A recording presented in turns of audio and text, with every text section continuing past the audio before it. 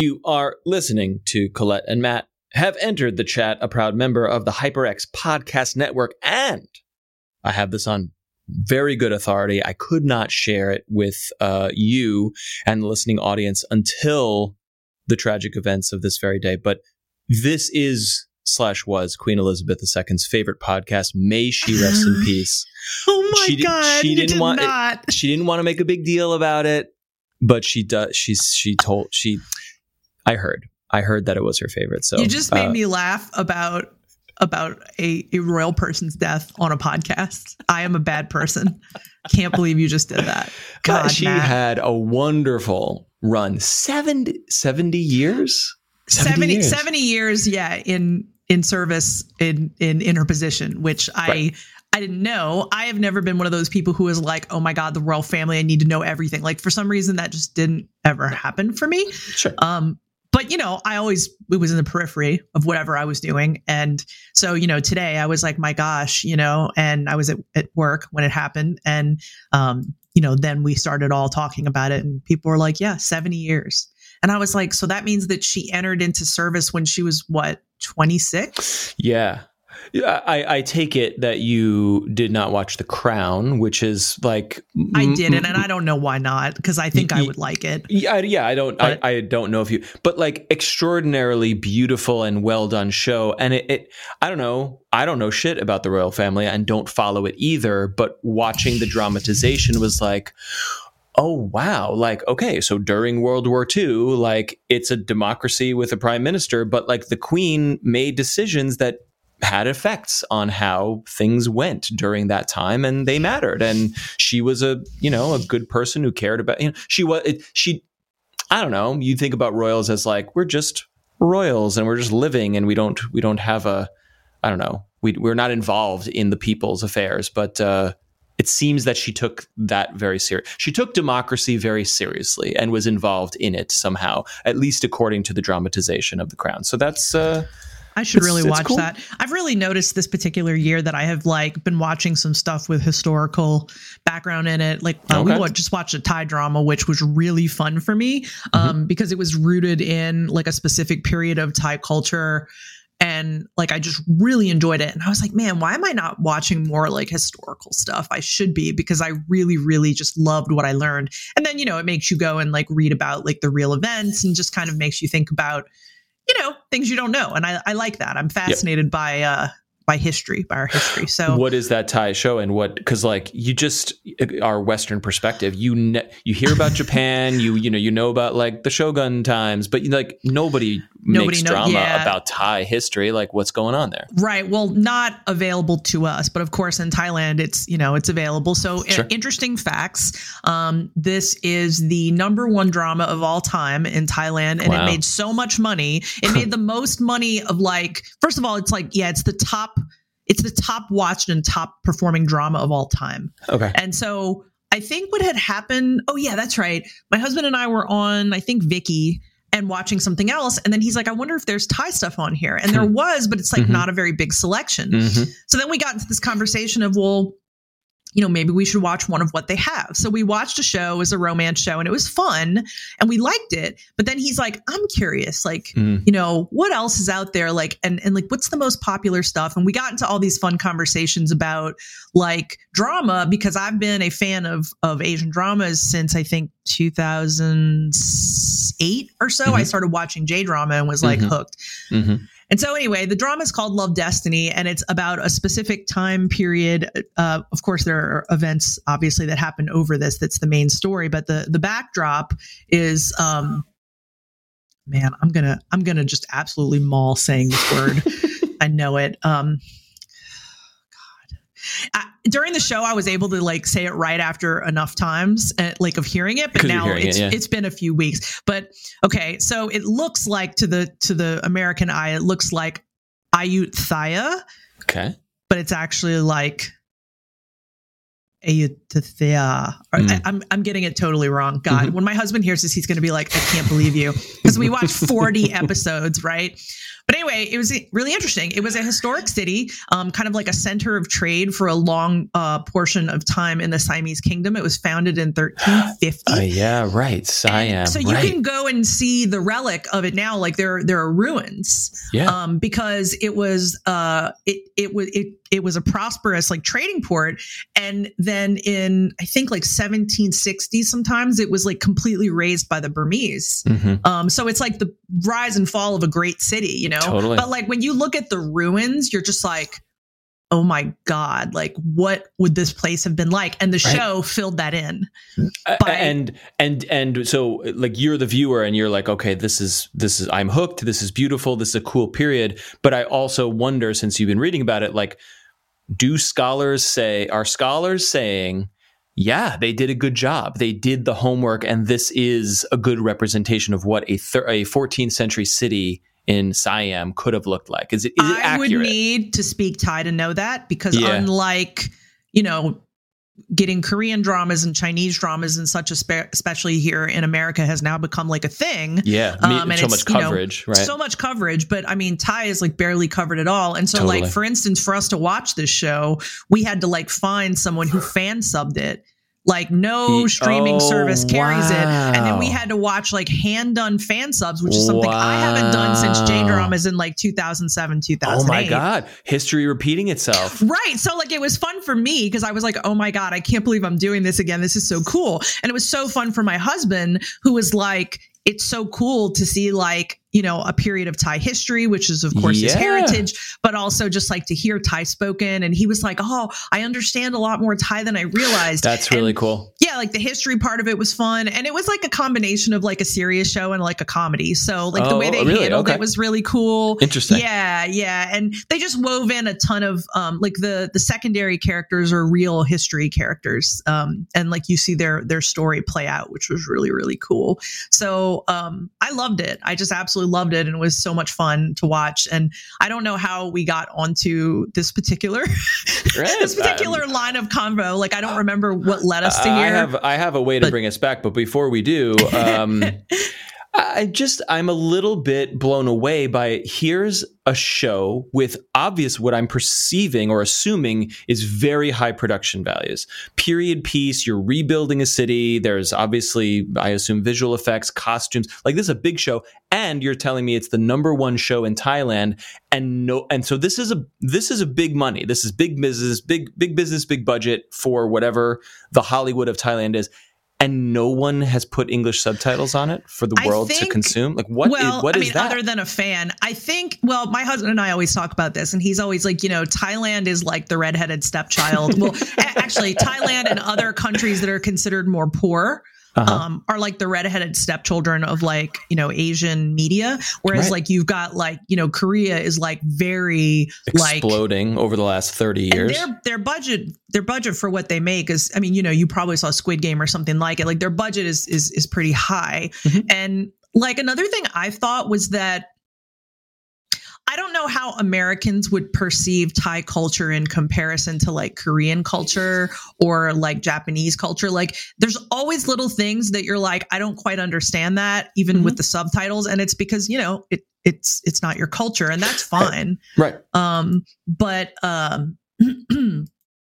Yeah, I think when I was watching it, I was often thinking, oh man, this would be really like, I feel almost as if Americans wouldn't parse it as well as they would parse, say, a Korean show. But that is just because Western audiences are getting accustomed to or becoming fans of or becoming used to seeing Korean culture in a just funny. I covered this in another podcast with an expert, you know, journalist who covers this. And, you know, the host was like, so, wow, the Korean dramas really exploded during the pandemic. She's like, not really. They've been appealing. They've been here for 40 years. Yeah. But it's like it took an internet and a streaming world and whatever to kind of catch up with Western audiences. And she alluded to other sort of socioeconomic forces. But one of the most interesting points that she made, and I really appreciated it, was like, South Korea as a culture and as a society was like, we're investing in entertainment because we believe in it. We're investing the human and financial capital to make the Hollywood of Korea, and we're sending buttloads of students abroad. If you want to study and learn, go all over the world. So you have young, smart, professional Koreans studying in Europe, Asia, all over Asia, US, whatever, then coming back to Korea to then start their careers. And they're like, oh yeah, we know how to make movies. We know how to do special effects. We know how to do computer science. And and so they did that with technology, and they have done that with entertainment. And now they're a juggernaut. And I presume Japan made similar investments. So I was fascinated by no, as a society, if you want to dominate an industry, you have to say, we're going to do this, and we're going to do it generationally. We're going to invest here. Right. Yeah. I mean, Korea has made the biggest push into being perfectly okay with consumption of their contents in America. And, obviously BTS was a massive help with this. Right. But interestingly enough, Japan has kind of done the opposite. They have never really advocated to send their drama over to America. And to this day, if you go on an Asian streaming specific site like Viki, you will see literal buttloads of Korean stuff. And then you'll start to see Chinese stuff is starting to pop up more. I think they're cool with licensing too. But Japanese dramas, the most common ones you can find to stream are 10 years old. Okay, but why? Because Japan is a pro at exporting its culture. I don't Anime, know. Video games, right. That's comics. What doesn't make sense to me. Is they do everything. They've done that with anime, but for some reason with drama, they've been reticent. And I've also noticed that with music, they're also reticent. Right. So for instance, BTS is of course a Korean band, but a really common thing for boy bands in Japan and Korea is that they since the the countries are so close, it's very common for a band like BTS to perform in Japan and actually sing all their songs in Japanese. I feel like this sounds familiar, and we may have talked about it before. Been from you. I can't imagine where I had to get this this notion from. It's super fascinating. It's really interesting. So, as a devoted fan, right? I'm of course when they release Japanese stuff, I want to watch it. If it's through, I don't know who it's through at the moment, but let's just say it's Colombia, Japan or whatever. They block people from watching it in America. It'll say this video can't run in your country. Right. And I think that's so interesting because Korea is totally different. They're wide open, comparatively it must have to do to that. What do I know? I'm shooting from the hip here, speculating, but it must have to do with the rules, the laws around licensing, specifically movie licensing or likeness rights. Because what business is there's bajillions of fans in the West that want this, but we're not going to give it to them. No one is saying that. There must be some sort of blocker here. Yeah, my guess would be if I went digging in my old sources of where I used to get, there used to be a great site I loved called D-Addicts, and I'm sure it's long gone. That was where all the subbers would they would record the dramas from TV in HD or whatever HD was at that time, and then you would go there, you would download the episodes, and then fan subbers would grab stuff. They would sub it for people just because they felt like it. They'd upload their subs, and then there were always people talking about the shows there. So that's where I used to go. And I actually just pulled it up, and it is still here. But I think now it's like a catalog, basically. It's like an encyclopedia of the dramas, but the drama downloads themselves are completely gone. Yeah, because that's that they either got busted or cease and desisted or whatever happened. It's become over a time. Blog, right? And then there's a forum. Maybe the stuff is now buried in the forum. Yeah, the forums look like they used to look. So maybe the stuff is in here. I don't know. But I mean, I'm assuming someone came for them. Right? At some point, I'm thrilled at the full circleness of you used to be in this world back in the day, and now that world has matured, and now you can get, and now it's readily available, and now you're back. I really can't tell you how delightful for Thailand. I can't tell you how delightful, really. I was beyond tickled because I can't tell you how dearly I love J-dramas when I found them. I was just I've been waiting for this kind of media my whole life. It's hilarious. It's Yeah, I don't know. And also that you're like, I can enjoy this because some other obsessive person who loves this as much as I do took the time to make it for me, make it available for this community. Like that's this is the special kind of internet community that I'm obsessed with. Like the people just like, totally. We love this and we must have it together. Totally. As like a force.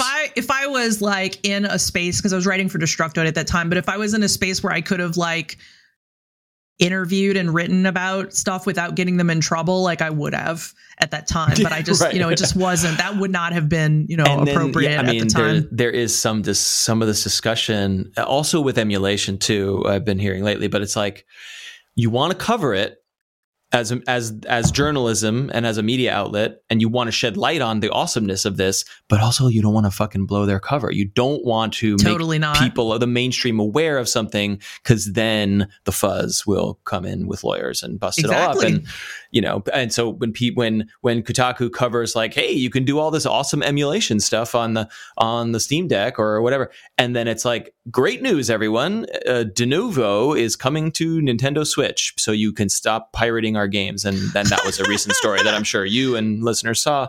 And it's like, shut up. We just want to have nice things, Yeah. Yeah, it's a very complex thing. But I really never expected to share about the Thai dramas on this podcast. So that's super fun. It's very delightful and unexpected that so happened to be the case. And, maybe I'm wrong. I'd like to think like today I follow the Billboard reporter who always reports all the K-pop. And recently I've noticed that he's been talking about Chinese bands. And then today he posted about a Philippine boy band. Wow. And I was like, oh, cool. And I was like, maybe these things will continue to slowly open up. Because, there was a time when you would never have seen this stuff on Billboard or, even bigger. I mean, CNN writes about BTS all the time now. Sure. Like, so I think like it continues to kind of open, but are these, but I would like to, in the next 5 years, I would love to know, like, is this sort of China's and Philippines like half-assed clunky way to be like, we want that money too, but they don't succeed the way BTS, because like there's a special formula, there's a magic that happened with BTS, or are these legitimately beloved bands coming out of these countries? It's hard to say without digging deeper, but I will say this, like they're not imitating BTS because boy bands and girl bands and that formula in the Asian like world has been around for a long time. For sure. But I guess I just mean like a machine, first mover or breaks through and is like, whoa, it's huge. And then like, maybe we talked about it here or somewhere else. Like if you listen to music from the early 60s, there's a lot of bullshit that sounds like bad Beatles. Everyone just wanted to sound like the Beatles, and all of it was most of it was trash. Yeah. And it has been forgotten. And so that sort of follow on, glom on after the fact is funny to observe. And I'm not saying this is it. I'm just curious. No, I mean, I'm sure it is out there, but I mean, on the other hand, I think it's interesting, right? Because like for the Beatles, it was kind of like the Beatles came and nothing was like the Beatles. Whereas when BTS came, that formula, that boy band formula had been used for so long that a lot of people that don't get it will be like, these are just another one of those. Right. Like what's different? Like I've had many formal interviews where people have contacted me and been like, like, what is it about BTS? Like, you're a journalist that's written about them. What is it? And I've had to explain it to each one of them, which they've appreciated, it sounds like. But at the same time, I'm just kind of like, I can understand how from the outside someone's like, but it's just another boy band. Like, what's different? With it, we have video games to discuss, but without going too far afield, right? What is it? Truly, though, but like, is it just a special magical chemistry that just happened because these 5, 7, how many people are in BTS? 7. Okay. I got it right. Yes, you did. I think my take on it, the most concise take I can come up with, is that BTS was created in a special kind of way. They were basically like the true rags to riches story. I think I've said before when you and I have talked that all 7 of them slept in the same room. You know, like when they debuted, they were all wearing like matching jerseys that like they went to some like iron-on store and got like their names like written on the back. I mean, like people called them tryhards. Like they were just truly so determined and so hopeful and like so. And then they went online, even before they debuted, they went online and they made vlogs and stuff. And they were just like, we're scared, but we want to like also do the best we can. We want to truly organic. But here's the question looking back. Was that manufactured, or was it really truly them just trying to figure it out and make it? If it's manufactured, I'm fooled. It's really good. Yeah, like the quote unquote leader, every group has like someone that's like deigned a leader. They're not the lead singer. They're just the person that I guess the rest of them look up to or whatever, makes decisions. But anyway, their leader used to like make these posts when it was like Korean. It was a Korean only forum. It was way before like the big stuff. And he still makes them from time to time. But like it was the most heartfelt, like heart tearing shit that I've like ever read. The kind of like truth and like honesty that he used to just like put out there. And he also has one of the highest IQs in Korea. So he's also extremely literate and like it was always like reading prose, I think. That's what makes him dangerous. He's smart. He can put it on. He can fake it. I don't trust him. Hot. I don't know. I just believe everything this beautiful man says to me. I don't know what's going on. I mean, look, like I, of course, right, have been like, maybe all this was fake from the beginning.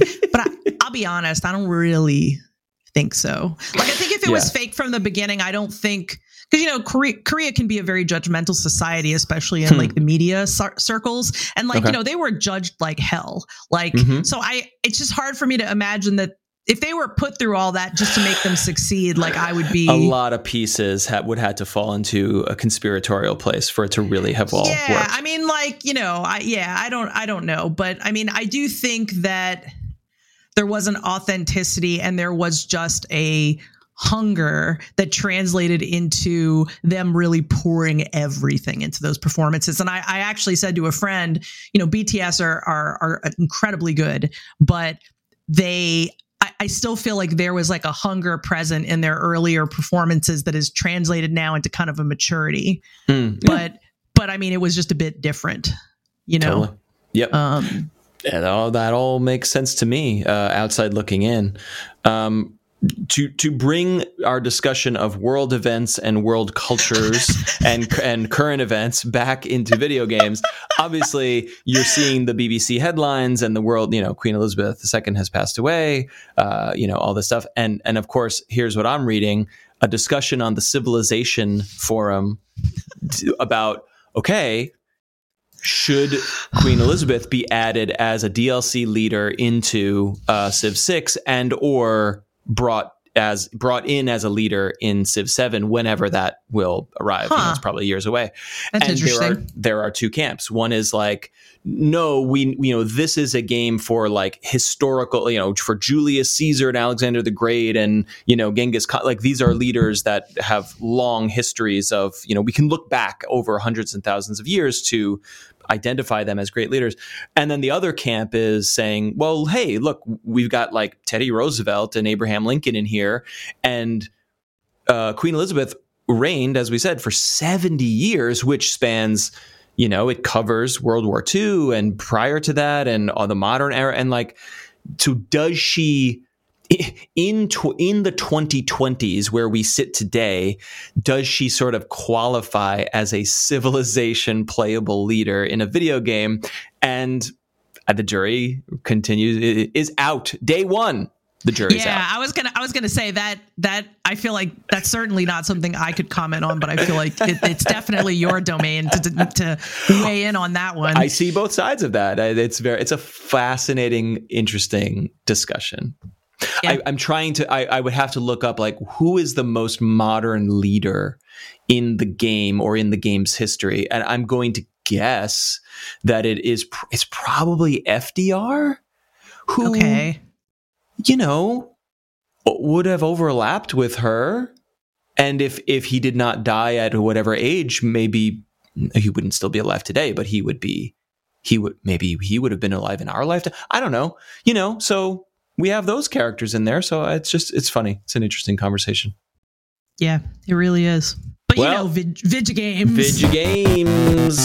That's what we're here to discuss. Why don't you kick it off? You have some games to discuss and perhaps something to announce, I think. Sure. So, okay, games to discuss. So I have kind of naturally found that I've stopped playing Vampire Survivors for now, which is fun. Okay. As I've said in our last episodes, I do think that we will probably, I'm two people. I will be returning to it. And when I say we, I kind of assume other people will be too, to be honest. Yes, of course. Yeah. I think that I'll be returning to it, when updates come, etc. But, as you and I have talked about. I think there was an update today or yesterday.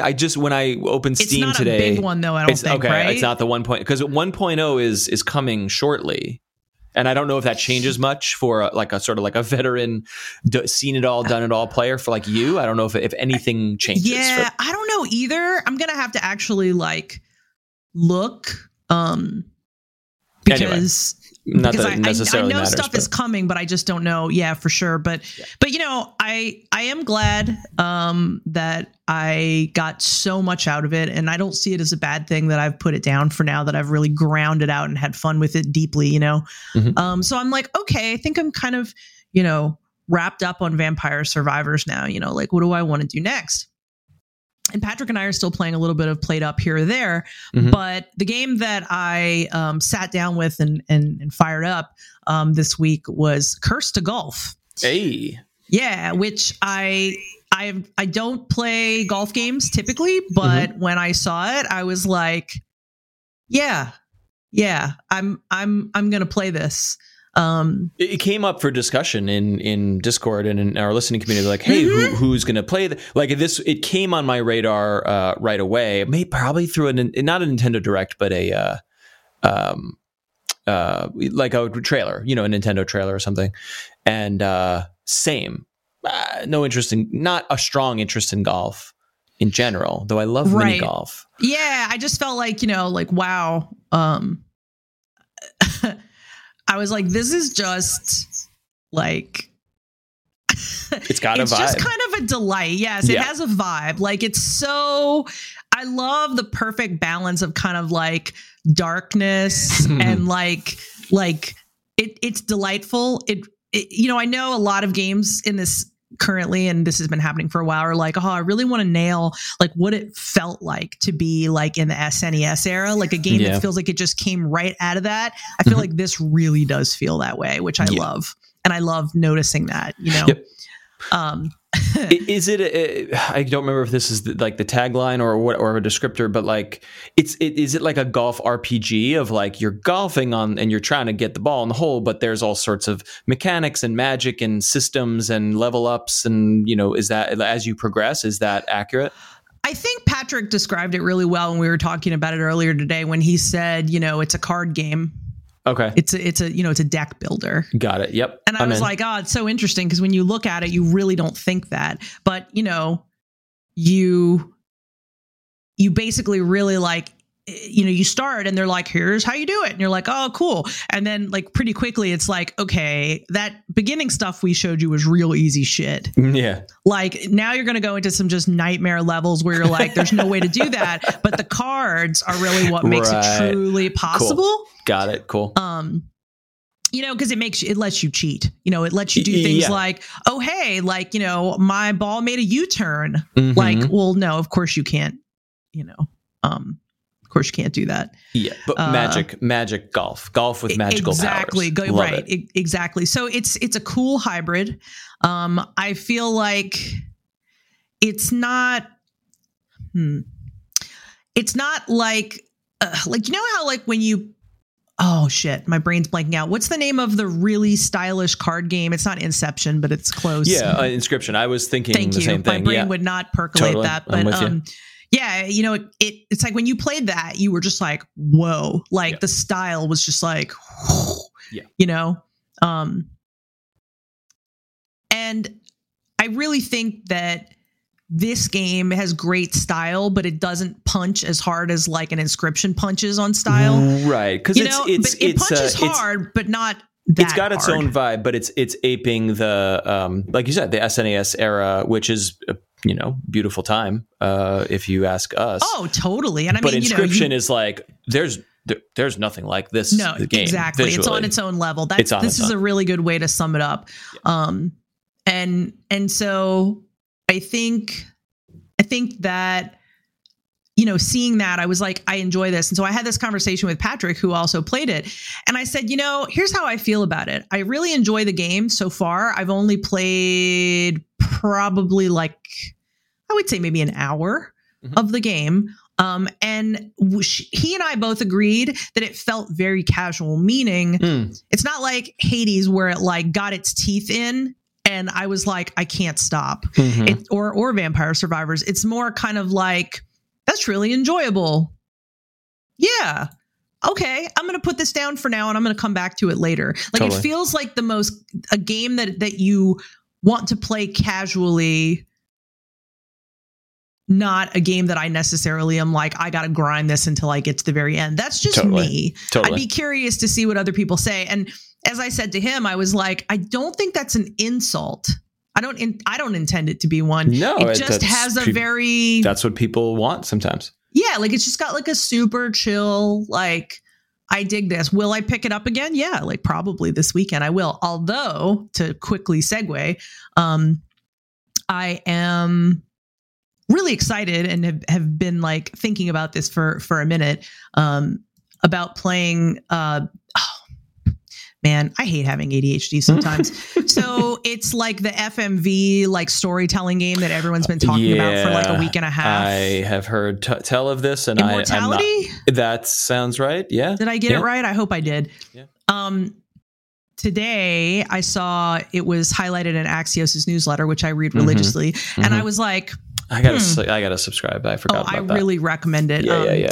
Stephen Totilo writes it. He used to be the EIC for Kotaku, and he's great. He's just great. And he knows his shit so well. So I recommend it to, basically anyone who cares about video games. It's well curated and well done.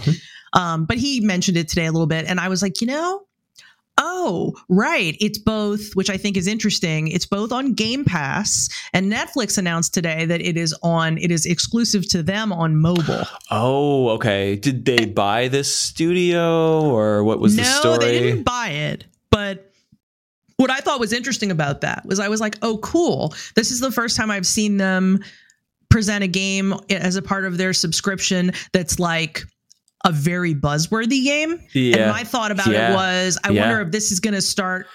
Is this the beginning of kind of seeing them move in that direction? Buzzworthy to whom? You know what I mean? There's layers of that. To the indies, of course. To the indies, to the Axios gaming newsletter. But like, this is not sweeping the nation yet. No, but I mean, I don't think it necessarily needs to, because to be quite honest, I mean, Netflix isn't going to be able to differentiate itself based on, we've got the big Halo, we've got the big, whatever. It's not going to be able to do that. It's a notch in their belt. An indie darling, a well-reviewed wave maker that people are talking about. Well, they are building in-house too. They are building an in-house studio. And so I think we'll see interesting things from that maybe next year. But I have to admit that I've not been like, oh, wow, about that much that they've done. We've talked about some of it, on here.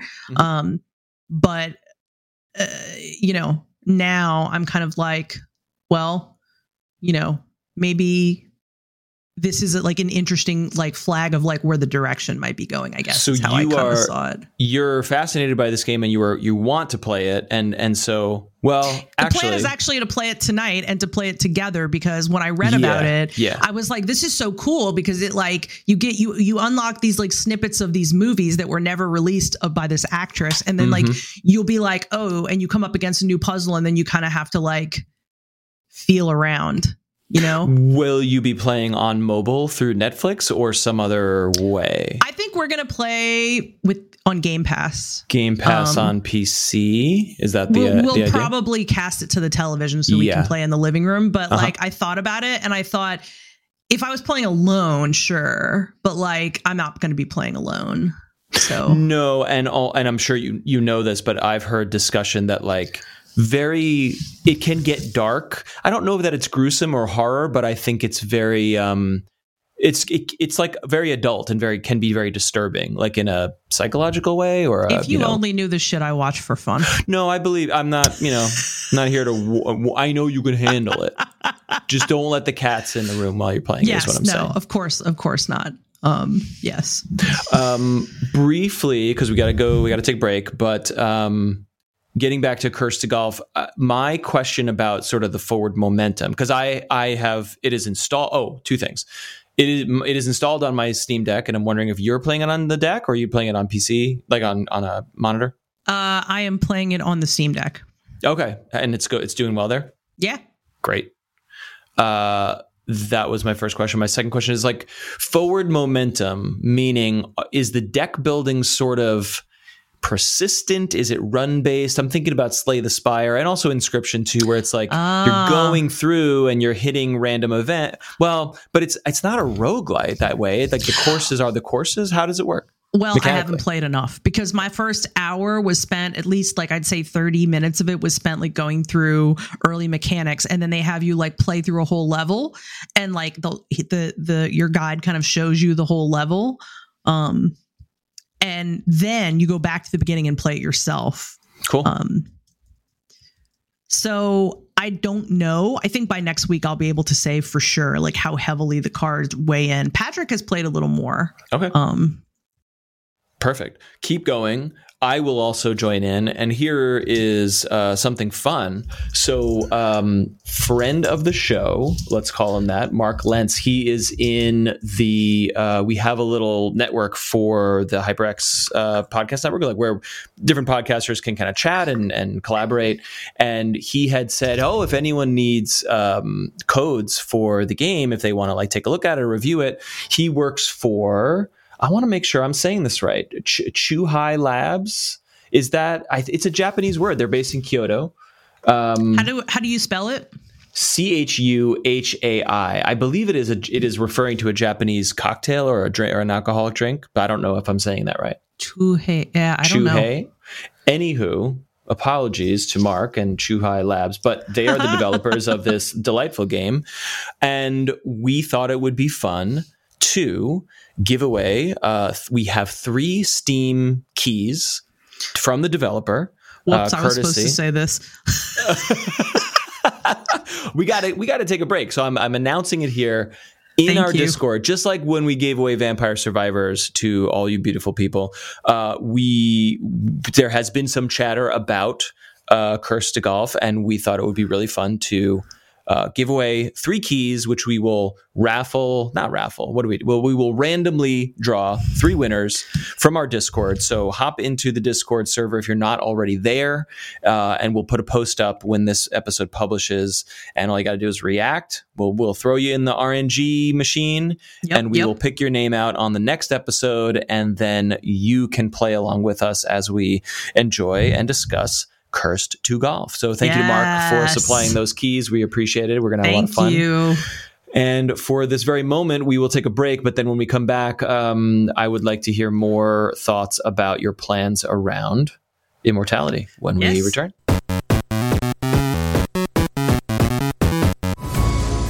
What's that? Majestically cresting the horizon as it makes its way into port.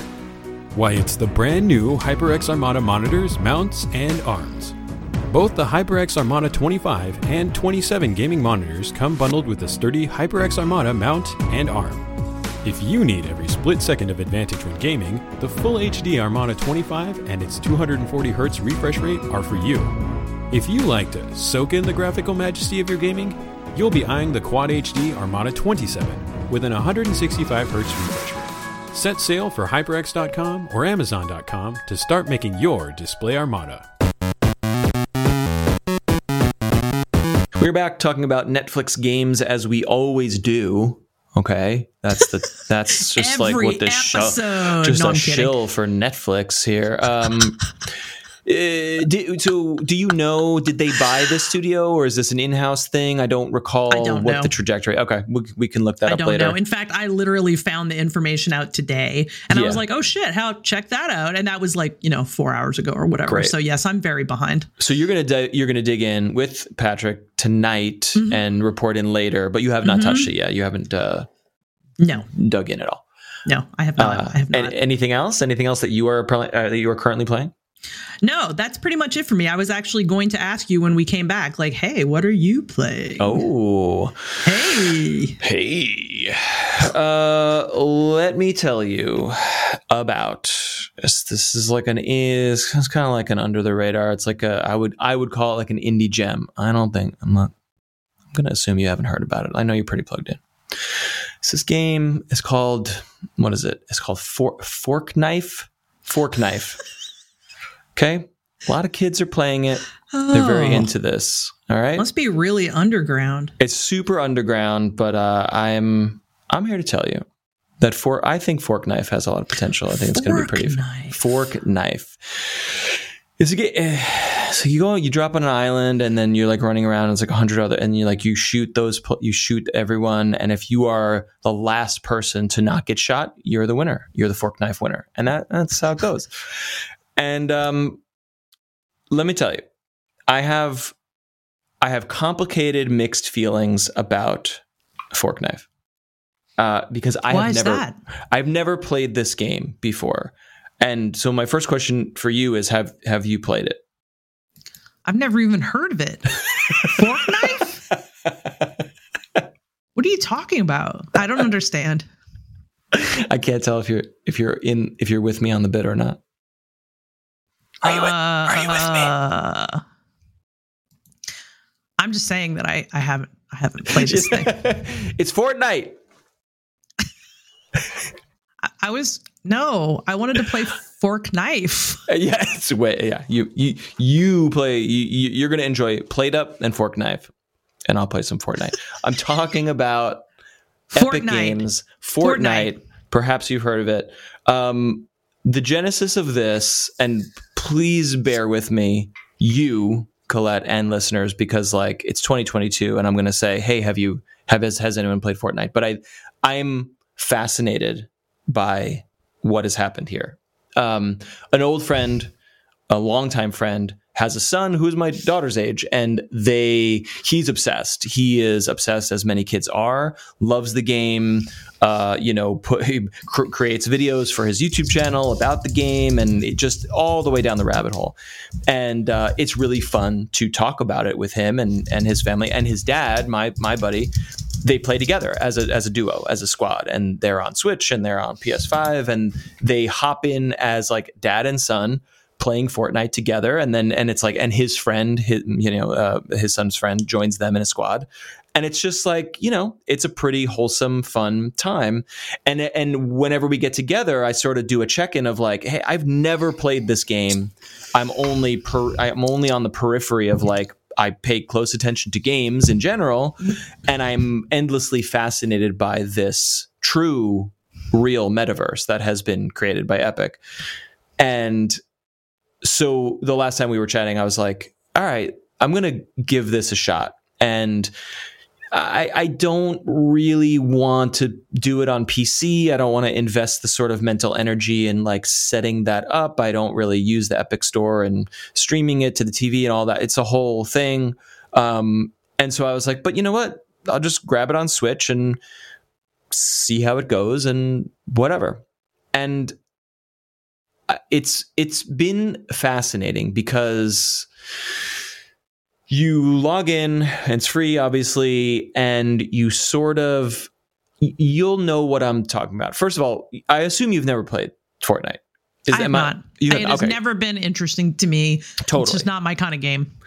It is interesting to me because I play many live service. I never played live service games, as you know, and then recently, over the last 2 or 3 years, I really am fascinated and really obsessed with quite a few of them. So this is a game that speaks to me. Like it is for me, and I get it, but I've never gone in.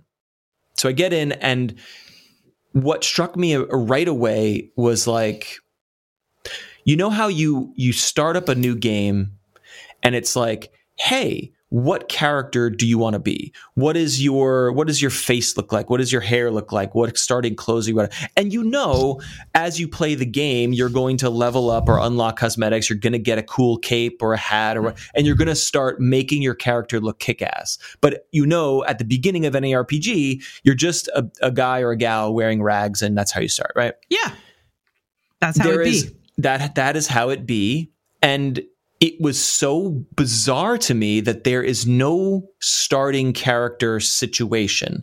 You just get a character.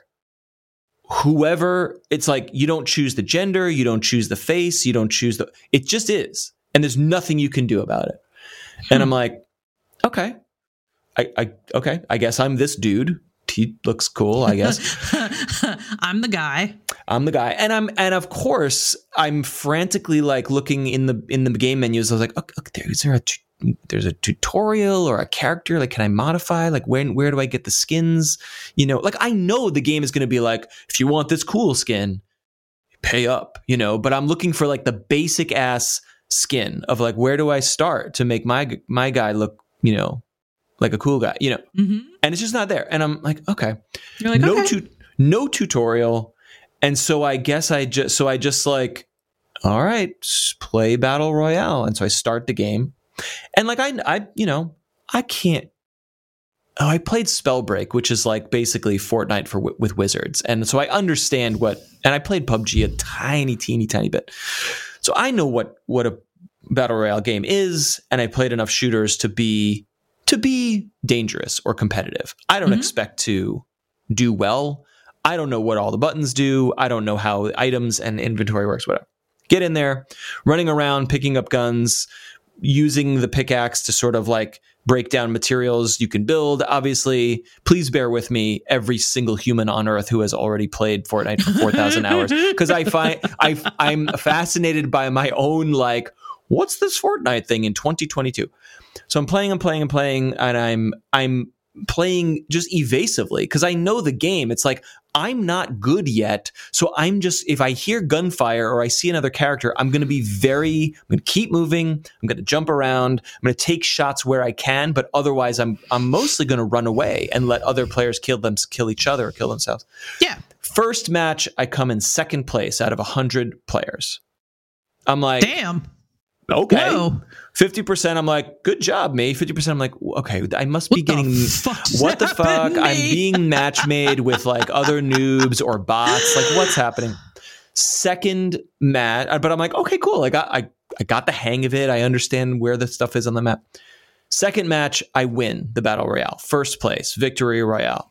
You're like, I'm like, what? Okay. And I'm not here and I'm texting my friend. I'm like, am I an esport? Like, should I quit my job? Like, and am I an esport? Am I an esport? I am not coming here to brag about this. I'm coming here to say WTF is going on. I don't understand in this game. I don't understand. So I think what it is like I am probably being match made with other newish players, and or maybe there are bots. So and maybe it's that classic like, hey, get a taste of victory so that your first 5 games are not hopeless, debilitating, morale crushing slogs, and then you can be like, oh yeah, I won stuff, so now I'm cool and I'm good, and now I'm gonna pay more money or play more games. So I get it. I get the grift there, and it's all good. And I was just I'm unlocking battle stars, and I played 1,000 live service games. I understand that there will be a basic currency for people who don't want to play to do stuff and unlock stuff. And there will, of course, be battle pass and V-Bucks, stuff you're going to spend money on. So I'm looking around and I'm trying to figure out how to spend battle stars. And you can spend them on the battle pass for the season to unlock specific cosmetics, like the parachute that you fly down onto the island with, or the item that a backpack or something that you use to gather resources. You can unlock nifty, cool items that look cool, but there is no way to unlock skins at all that I can find with the basic currency, which means you can never change what your character looks like unless you pay.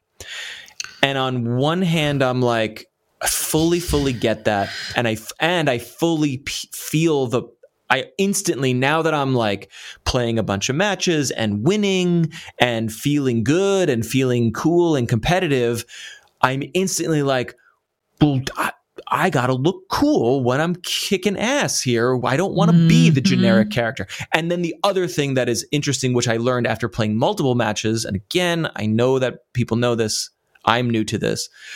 Your player, your default skin changes every match. So the first match, I'm a dude with a ponytail. My second match, I'm a lady with a cool backpack, whatever. And they're all generic, and they're all wearing brown clothes, and they all have like normal hair. So they're not cool, but they're always different. And I guess what bothered me about it, like I get that they want you to feel so much that you need to identify yourself, that you're gonna pay something to get the skin. But at the other side of it, I'm like, what about when people play video games? They want to express themselves, and I every other live service game I've ever played, there's always a way to not pay and still like be the gender that you want to be in the game. Let me tell you something. Right? Those days are going away. They are. And it is sad and unfortunate, but I cannot tell you enough how I've been thinking about this a lot, because I have been focused on the industry in a different kind of way than I used to be because of my job. Okay. Well, what do you mean by this? Because again, Monster Hunter is not a good example, but let's look at Diablo again. Diablo Immortal. Let's look at Diablo again. Yeah. Okay. So we've got Diablo. We've got a game that everyone's like, oh my God, it's money hungry. But whatever. It made an insane amount of money. Right. So it's like you can bitch all day long. It does not matter. No, but I'm not surprised about that. Diablo is a good example, because if I want to be a cool lady swords person or wizard or sorceress, I can choose that and play the game as the basic wizard lady. Or if I want to be a necromancer skull dude, I can choose that and be the basic skull dude until I get other cool weapons. But I can at least choose what I look like when I start the game. And in a game like Fortnite, where everything is about looking cool and cosmetics and unlocking and progression and whatever, it was so odd to me that you can't choose. Sea of Thieves, everything is about getting cool hats and ships and like the whole game is about looking cool. But when you start Sea of Thieves, there's a rotating carousel of like, do you want to be this pirate? Do you want to be this pirate? Do you want to be this pirate? This guy's big and tubby and has got a cool beard. And this lady is like a kick-ass lady with a bandana. Like, you can choose your basic starting character and be the cool pirate you want to be. And you're wearing rags until you get a cool hat. Fortnite's like, you're a basic bitch until you pay us, and I just was fascinated by that. Anywho, it's hard. It's hard. In my opinion, it is hard to see this trend and accept it. But the problem, in my opinion, and only my opinion, is people are voting with their wallets, and that is fine. Money talks, right? So it's like, that is the bottom line to me. I will pay if I love Spider-Man, I will pay to get to the Spider-Man costume. If this is a dope ass cape that has a rainbow on it, I'm going to pay for the dope ass cape but let me choose my fucking gender and hairstyle when I start a game that is all about identity. I get it. I get it. Trust me. I could not get it more. I find it sad. It is not okay. So a very quick comparison. Please. I like phone games. Talked about that in the show before. And I've also talked about how I really love Diner Dash. So there are versions of Diner Dash that are around now, but I'm not currently playing them. I tried them and they just didn't feel the same. But I did find a game that I thought was really fun because I like cooking games. It's called, oh my God, what's it called? I can't remember. It's called Delicious World. Really cute. Kind of looks like a Pixar movie. Okay. And I was like, downloaded it. I was like, gosh, this is so cute and well done. And it has cute little story in between. And like, it's just well executed, you know? And so I start playing it. I'm having a pretty good time. And, you know, you go to different restaurants and you cook and, you know, you do the thing, you know, you combine your meals and you try to serve everybody before they get pissed and leave. And I'm like, okay, cool. And I play to like about third episode, which is like the third restaurant. And I start to realize that I am unable to keep up with orders without like boosts, you know? Yeah. Like I can't keep up. And I'm like, okay, is this like is this a player thing? Is this about me? You know, like what is it? And so I read a little bit about it because I'm curious. I go read the reviews and stuff. And the people are like, it's impossible to make any progress past a certain point without paying. That's a pure gotcha. And I'm like, unadulterated. And I'm thinking to myself, that's so sad. Because like, I would honestly just be like, I've had fun with this game. Here is some money. Like here's $15 or $20 for me to have fun with my game. Right. You know, like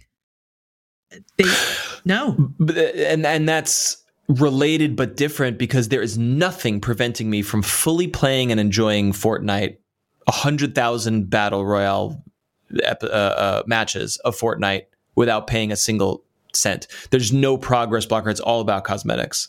That what you're describing is truly not pay to win, but like pay to progress. It's funny. It's reminding me, my daughter is she's obsessed with Harry Potter, and we're letting her go onto the like Wizarding World website because there's like quizzes and which house are you in, and there's like cute, I've done that. You know this stuff, and of course it's also marketing of like, hey, if you like this, check out Hogwarts Mystery, which is a mobile game on the App Store, and it looks really cute, and it looks like really it's like a point and click adventure game set prior to the events of Harry being born or whatever, and you play as a student, of course, and it's super cute. And she's like, oh, maybe we could get this game, and you see it and it's like free with in-app purchases. So I literally today I Google it, and I'm reading Wikipedia, and it's like Hogwarts Mystery is a mobile game from 2018 that most critics agree was a horrible cash grab that had pay to win mechanics and would sucker kids into getting stuck, exactly like you said, and then having to wait 8 hours or having to pay. And then I'm reading reviews like IGN and all these whatever. And it's like, this could have been fun, but it's really lame, and it's a pure cash grab, and it's like 2 out of 10 is like the Metacritic score or whatever. And then you read the final line in like the Wikipedia summary, and this game went on to make $110 million. That's the horrible thing. And the manipulation works. I was like, everyone on earth said this game was bad, and it made $110 million because the IP is so important to people. Right. And if you really dig back into the history of that, you'll see that it's not really new. It's been happening for a long time. No. We might be more aware of it now because it's happening in front of us, and we're going, oh, wow, like people are playing Genshin, people are playing, but the reality of it is it's been going this way for a long time. And I think I might have mentioned this on the show before, but if I haven't, I'm just going to say it now. I was talking about pay to win when Diablo Immortal came out with Patrick, because I played it for a while and then I ditched because I was like, nah, I don't like this. It was offensive, right? It caused this big uproar. And he said, I saw this thing with the Ubisoft boss. I don't know if it was this year or last year, but basically he said, like in some presentation, speech, earnings call, whatever, he said, right now our players might spend, $60, right, on the new Assassin's Creed. Right. But what we really want is just for them to spend $150. Right. And if you say, here's my new game, it's $150, you're going to go, fuck no. No way. But if you go, here's my new game, it's $0. Mm-hmm. And then you play it and you get nickeled and dimed. Or you will play it for 4 years straight because you're obsessed with it and it has so much content and it's so much community and there's so much stuff happening in the world. Then yes, you might get $150 worth of value out of that. If you got, if a $60 game gives you 40 hours of value, then this $150 microtransaction machine might give you more. But again, we have talked about this so much time. I played 600 hours of Warframe. Mm-hmm. And I did not pay a penny. I gave money to a charity fundraiser that they did because they're an awesome community and they were raising money for like wildfires in Australia or something. Yeah, it makes me sad because it's like, like we said before, right? The dollar is what's up. So it's like, okay, we can have all the kickback about it. We want, I don't like this, whatever. But like you said, if the money is being spent, then, companies are going to go, okay, we can do it. It's working. And they're going to keep going.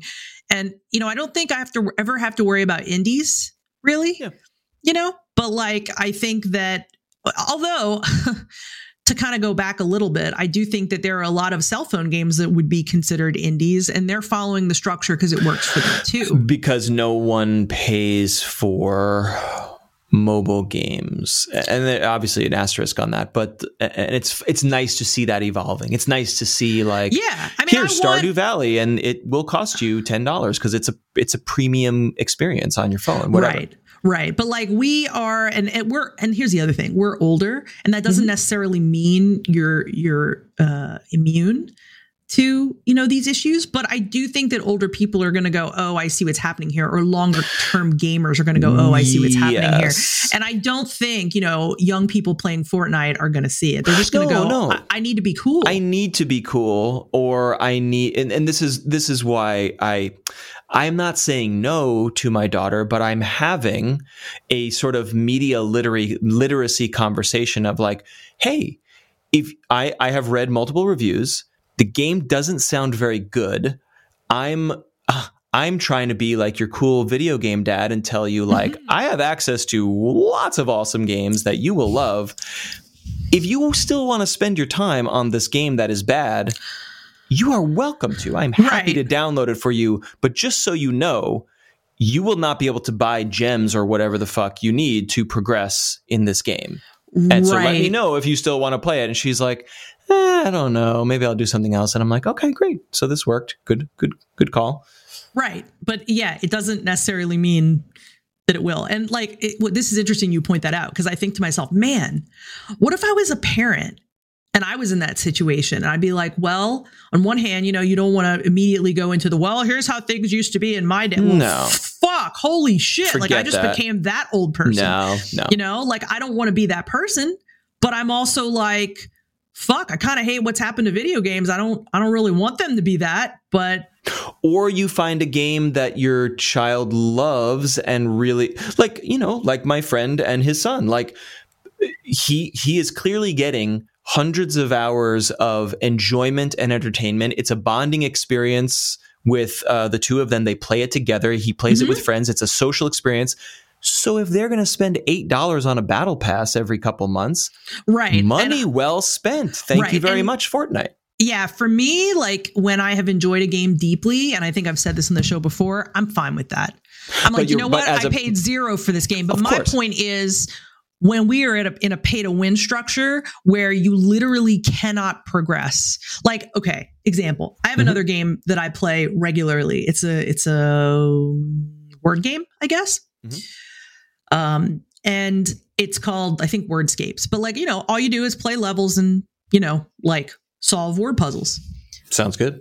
You can get hints by paying if you want. Wow. But that feels gross. I don't know why that feels like grosser than Genshin Gacha stuff. That's really interesting. See, it doesn't bother me that much because I don't really use it. Because like what happens is as you play, you also earn gems, which would be used to which would be used to like purchase that kind of thing as well. So it's not like the only way you can do it is you can spend money, but like, you know, it's a word game. Like, I mean, yes, there's challenging levels, but for me, if I get stuck on something, I come back to it the next day and I'm always like, okay, like I'll have a fresh eye on it and I'll be like, oh, I see the word. But like, I'm on something like level 300 and I have never had to spend money. I could have spent money, but I never have had to spend money. But if you think about it from a business standpoint, that's not very lucrative for whoever owns Wordscapes. Because really, if you forced me to buy the hints, or you forced me to pay to, you know, like, for instance, there's no, you know how a lot of mobile games follow that system where you burn like some sort of token every time you play a level. And then when you run out, it's like, you're out, come back tomorrow. I think Candy Crush does that. Wordscapes doesn't do that. I can literally play as many levels as I want for as long as I want. But is that lucrative for them? Probably not. Right. And I think what the industry has discovered, which is so fascinating, is like putting that hard wall, pay to win, whatever, is gross to people and they will bounce off. But placing social pressure of like, oh, this game is really fun. Fortnite is really, really fun. It's really cool. It's really social. It's really interesting. It's a really dynamic, interesting game. And I'll close the loop on that in a second. Mm-hmm. But the social pressure of like, but I can't just look like basic. I gotta have at least a cool skin. That social pressure is way more compelling and way more lucrative than. And it itched for you. Win. It itched for you as a grown-ass man. So how does it itch for a teenager for whom, or a tween who for that is one of the biggest, you know, that is scientifically proven that is like one of the biggest, most difficult things that teenagers and tweens suffer from. So it's like, how could you? And so, that's that's the parenting. That's where the parenting challenge of like, you need to be, as my friend is doing, playing the game with your child, or at least understanding the landscape of how these games do gotcha. Because to your point is right on of like, if you just are like, I don't know, kids these days, go have fun with your iPad, that's bad. And then it's also bad to be like, games are evil. These are evil. You are not allowed to do like. Well, they're definitely going to do it, obviously, one day. Yeah. It's tough though, because like, you know, one of the big arguments with Diablo Immortal was that it was predatory. Right. And I think that when you and I had that conversation and that word came up, I was like, you know what? You're right. I'm out. Like that was the part that made me dive out. But I think. I don't know. Like, I think that, God, this is a topic that we could probably make a 5-hour podcast on. We have covered it. Yeah, I know. But like, there's just so many pieces. There's so many pieces to this, you know? And like, I have to admit that I really wish that this was not how it is right now. I really wish that this was not like becoming more of the norm. But it is. And we can make choices. We can make educated choices because, again, I know we say this. I say this a lot. Ethical free-to-play is really excellent when it's done well. And I continue to cite Warframe as like, there's literally nothing in that game. I think short of like community creations, like fans will create like cool cosmetics for the game, and then you can buy them, and that supports the artist, and that's cool. And I think Fortnite does that too.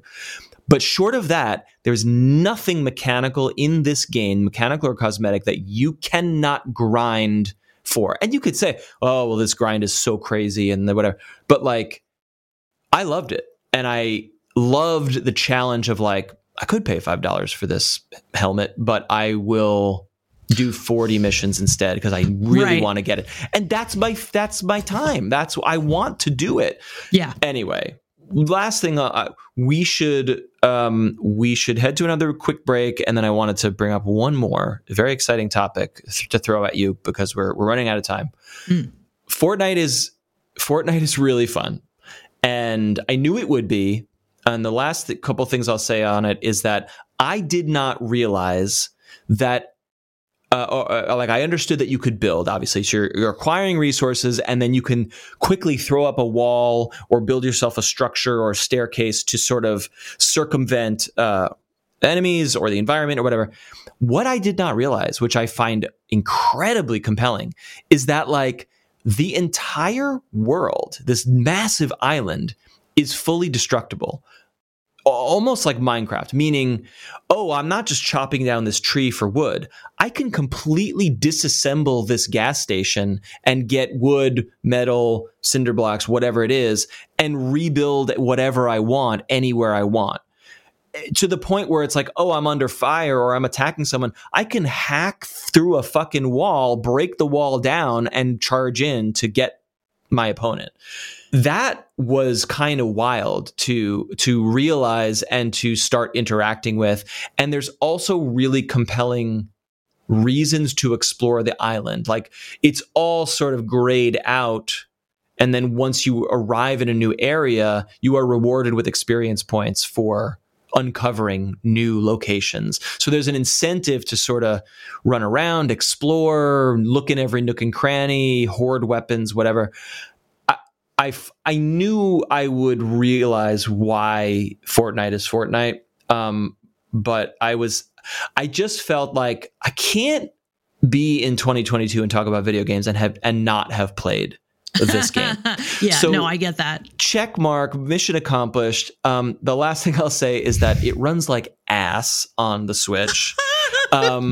And then I think you will appreciate there are two things you can do to make it run a little bit better. One is like in the options menu, it's like turn off high resolution textures. I'm like, yeah, no, we're not going to be streaming high res textures on the fly into a Switch. Like forget that. So turn that off. And then in handheld mode, there is an option called battery saving mode.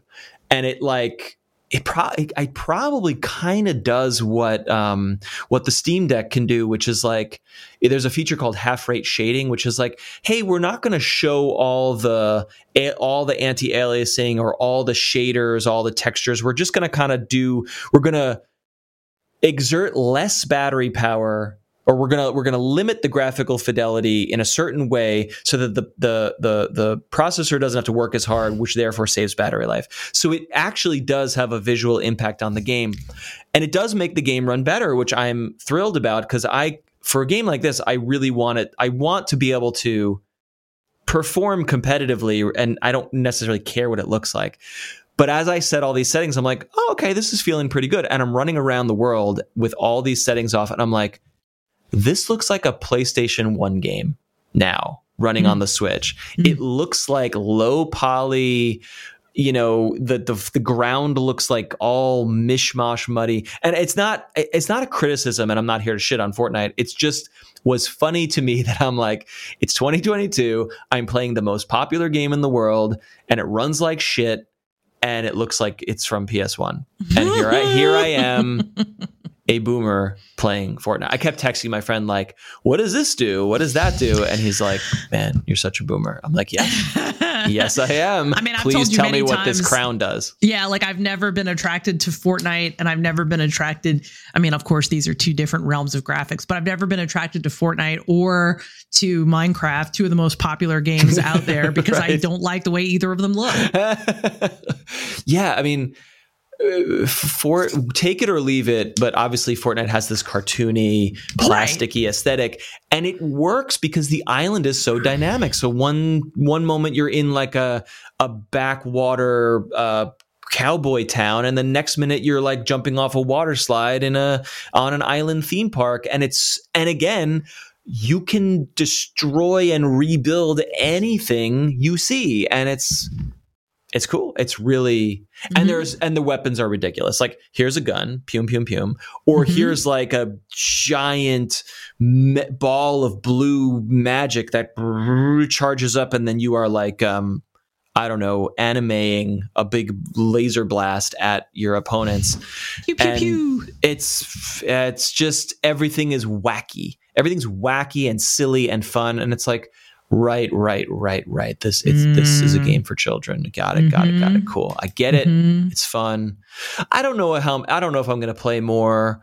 I don't know if I'm going to use it as any kind of social activity, but I just had to put it on the public record that I tried it. You did it. And I get it. I totally get that. It's like, the desire to just be like, well, what's this all about? What is this all about? We have to take a final break, and we're running out of time, but we're going to come back with a final tidbit. I'm going to throw it at you, and you tell me what you think. Okay. Stand by. We'll be back after this important message.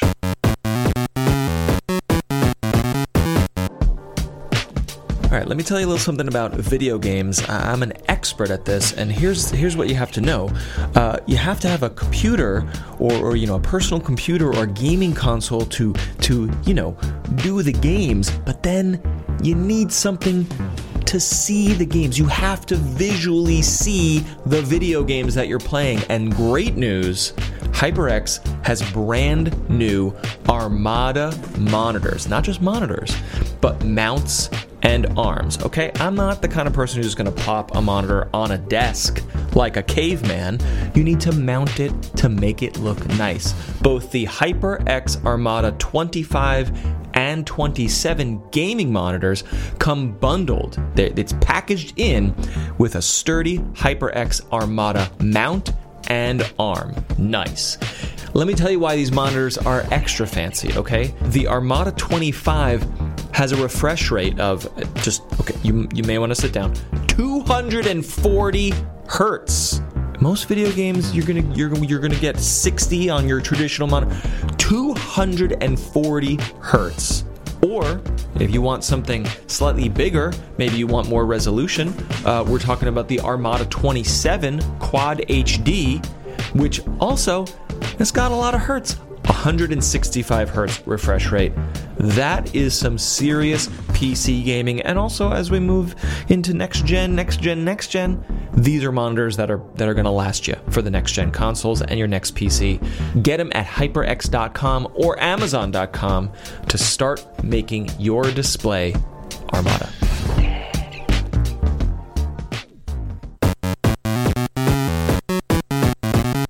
We have returned from our court-mandated commercial break, and over this past week, you have seen the news.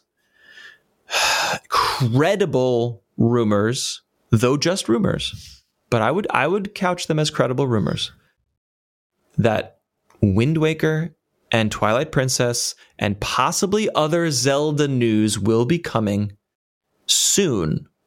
In the month of September or October from a Nintendo Direct.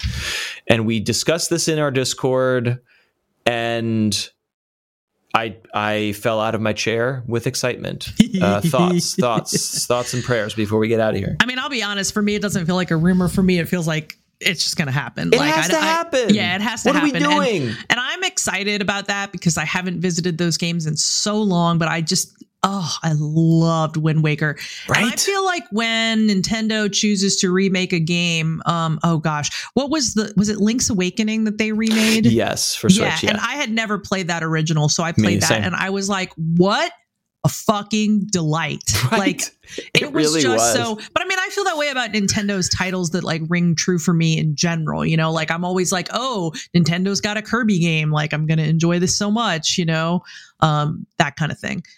So yeah, I am very excited and 100% sure that is exactly what's going to happen. What I'm really, really kind of hoping is that maybe we also get to see some like Breath of the Wild 2 stuff, but because everyone's calling it like a Zelda fest, Zelda Direct or whatever. Yeah, for sure. That would be great. I would be super hyped about that. So yes, also very much in Hypeville, screaming loud. Here is your occasional quarterly reminder that Breath of the Wild 2 exists. It exists. Like, when we've all had games that you're so excited for, like you are reading, you're obsessing, I just forget that Breath of the Wild is like not only in production, but like probably pretty close-ish in the scheme of development. Yeah, it's interesting too because like a lot of people are like when and And what this actually reminds me of is the way that Blizzard used to be before Blizzard was, Activision Blizzard, and how, making a Diablo game for 10 years would have been like unfucking heard of by anybody else. But from them, it was like, it worked. Right. And I loved it because I knew that when the game came out, it was going to be so rich and it was going to provide so much gameplay and so much in fact, if you really think about it, they were making games that were like living worlds that went on after the game itself was released. They were making those early, long before other people were making them. Yeah, we touched on this briefly. I don't remember what it was, but it was like it was not live service, but because of modding and online play and matchmaking, it was the thing that you play. I played Diablo 2 for 10 years. Right. 10 years. What can you how few games can you say I returned, not every day for 10 years, but I returned to it enough times. And I was just like, it's extraordinary. That's extraordinary. So for me anyway, my point is that I'm cool with Nintendo taking a really long time to make this game because they took a really long time to make the first Breath of the Wild. And I want something to be that quality. And I know that is just not a thing you should rush. So for me, the longer someone is taking, with the exception of stuff like The Last Guardian, which, obviously took way too long, even though it was a great game in the end. I just really, I'm fine with. I guess what is funny to me, obviously I fully agree with you. I don't observe the where is it? And that's just, maybe I'm not paying attention to those voices or those people, but I feel like there are games that I get hyped for where I am chomping at the bit. Every scrap of news, every detail, every screenshot, every leak, I'm like, a little bit more. Come on, give it to me. And with Breath of the Wild 2, arguably one of our most anticipated games of in a long time, I'm like, yeah, whatever. Oh, right. Right. That will come one day. Right. Cool. When it's ready. When it's ready. I don't know, fascinated by that. Yeah, I think that's a good thing. I think that's a great thing, actually, because, it's nice. Like, okay, like it'll be here when it's ready to get here. And, we will all be delighted and starry eyed when it happens. I'm glad you love Wind Waker as much as I do. And I really loved Twilight Princess as well. But Wind Waker is my favorite Zelda game of all time. And I think Breath of the Wild is a masterpiece and it is the best Zelda game. But Wind Waker just is your Zelda game. You go out on the ocean and you can sail anywhere and you're uncovering. And it's you did that with every Zelda game. There was a map and you're like, you could go anywhere and it's open world. It's the same thing. But it's just something about being on a boat and being in the middle of the ocean where anything can happen. And then you come across an island and you're not meant to be there. It's that feeling of serendipity of like, the game did not tell me to go to this island, and now I'm here, and I'm going to look around, and who knows what's there. And of course, it's gated. Of course, you need the fire bow to open this door to get into this island. You know how Zelda games work, but it felt different. It felt more exploratory than any other Zelda game before. No, I get that. I totally get that. And I see exactly why you feel that way. And one thing I love about Zelda on the whole is that you can ask anyone what their favorite Zelda game is. And not only will they tell you, but they'll often have a story like that. They'll be like, oh my God, this particular way that it did this, or this particular way that it did that. And everyone is viable. You're not like, no, man, that sucks. You're like, actually, you're right. You're right. Yeah. And it's just, I think it's very cool. And I remember sitting back in my bedroom, looking at Wind Waker, being like, this is not a game. I'm watching an animated movie. I distinctly remember being like, when you look at a video game, it looks video gamey. And this one, for the first time ever, looked like I was playing a cartoon, and my brain was like, whoa, we've arrived. We did it. I don't know. It's so beautiful. It's so damn beautiful. No, it really is. And I can't even, oh my God, can you imagine like it was beautiful then? Yeah. Like, can you imagine beautiful and fully remastered? Like, blah, blah, blah, blah, blah, blah. I mean, they already made the HD remake. They cleaned it up for Wii U and nobody bought a Wii U. But so it's going to be better. That's a good question. will it really be better? Because like it was in 1080p. You can't go higher than that on the Switch. So it will look as good, but I am curious what could be done to this game. Is it just we slapped the Wii U port onto Switch? Here you go, $60, please. And yes, I will pay that, of course.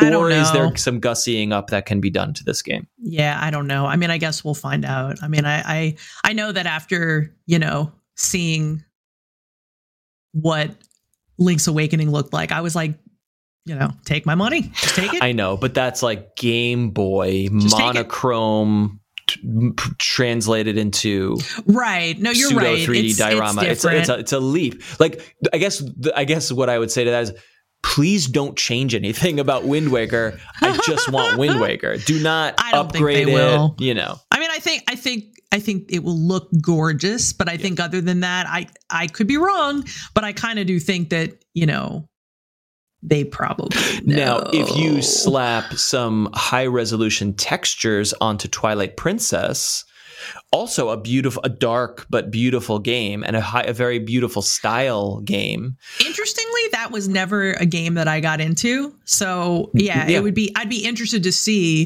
if they could do something that would make me go, oh yeah. Like I don't know if they could. The Dark World and the transformation into Wolf Link was great. I found it to be a great mechanic. It felt more on rails to me than a Wind Waker did, but that might just be my memory skewing, probably also conflating it with Skyward Sword, which I liked. I didn't hate it the way it is so hated. But anywho, Wind Waker for the win. Oh, okay. Final question, and we're really, really leaving. Wind Waker Twilight Princess combo pack, bundle something or other, or two separate games. These are not remastered. They're just the games. Here they are, $60 each. Thank you very much. I mean, I'd love to see a combo pack, but I mean, let's be honest. Let's be real. If you can get $60 for each game, I mean, why? And you would. Why I think they would. Would you put both? I mean, I just don't see a reason. Yeah. So I don't think so, but we'll see. Yeah. We will see. We're leaving. We're getting out of here. Please come on into the Discord. By the time you hear this, there will be a post in the Discord server in the Enter the Chat channel that says, "Hey, if you would like to be entered to win a Steam key for Curse to Golf, courtesy of Mark Lentz from the developer of this fine, beautiful game, come on in there, enter the drawing." Play it with us, and then we will continue to discuss the game on our next episode as we play it a bit more. Yes, please enter. You should play this game. It's really fun. And I mean, if you can play it for free, why not? Yep. Thank you for entering the chat with us. We are going to get out of here. Final words, Colette Bennett? I'm going to go play Immortality and see if it seems if it's as cool as it really seems like it is. Buckle up. Put the children and cats to bed, and get ready for some FMV spookiness. Wee! Report in next week. For now, talk to you then.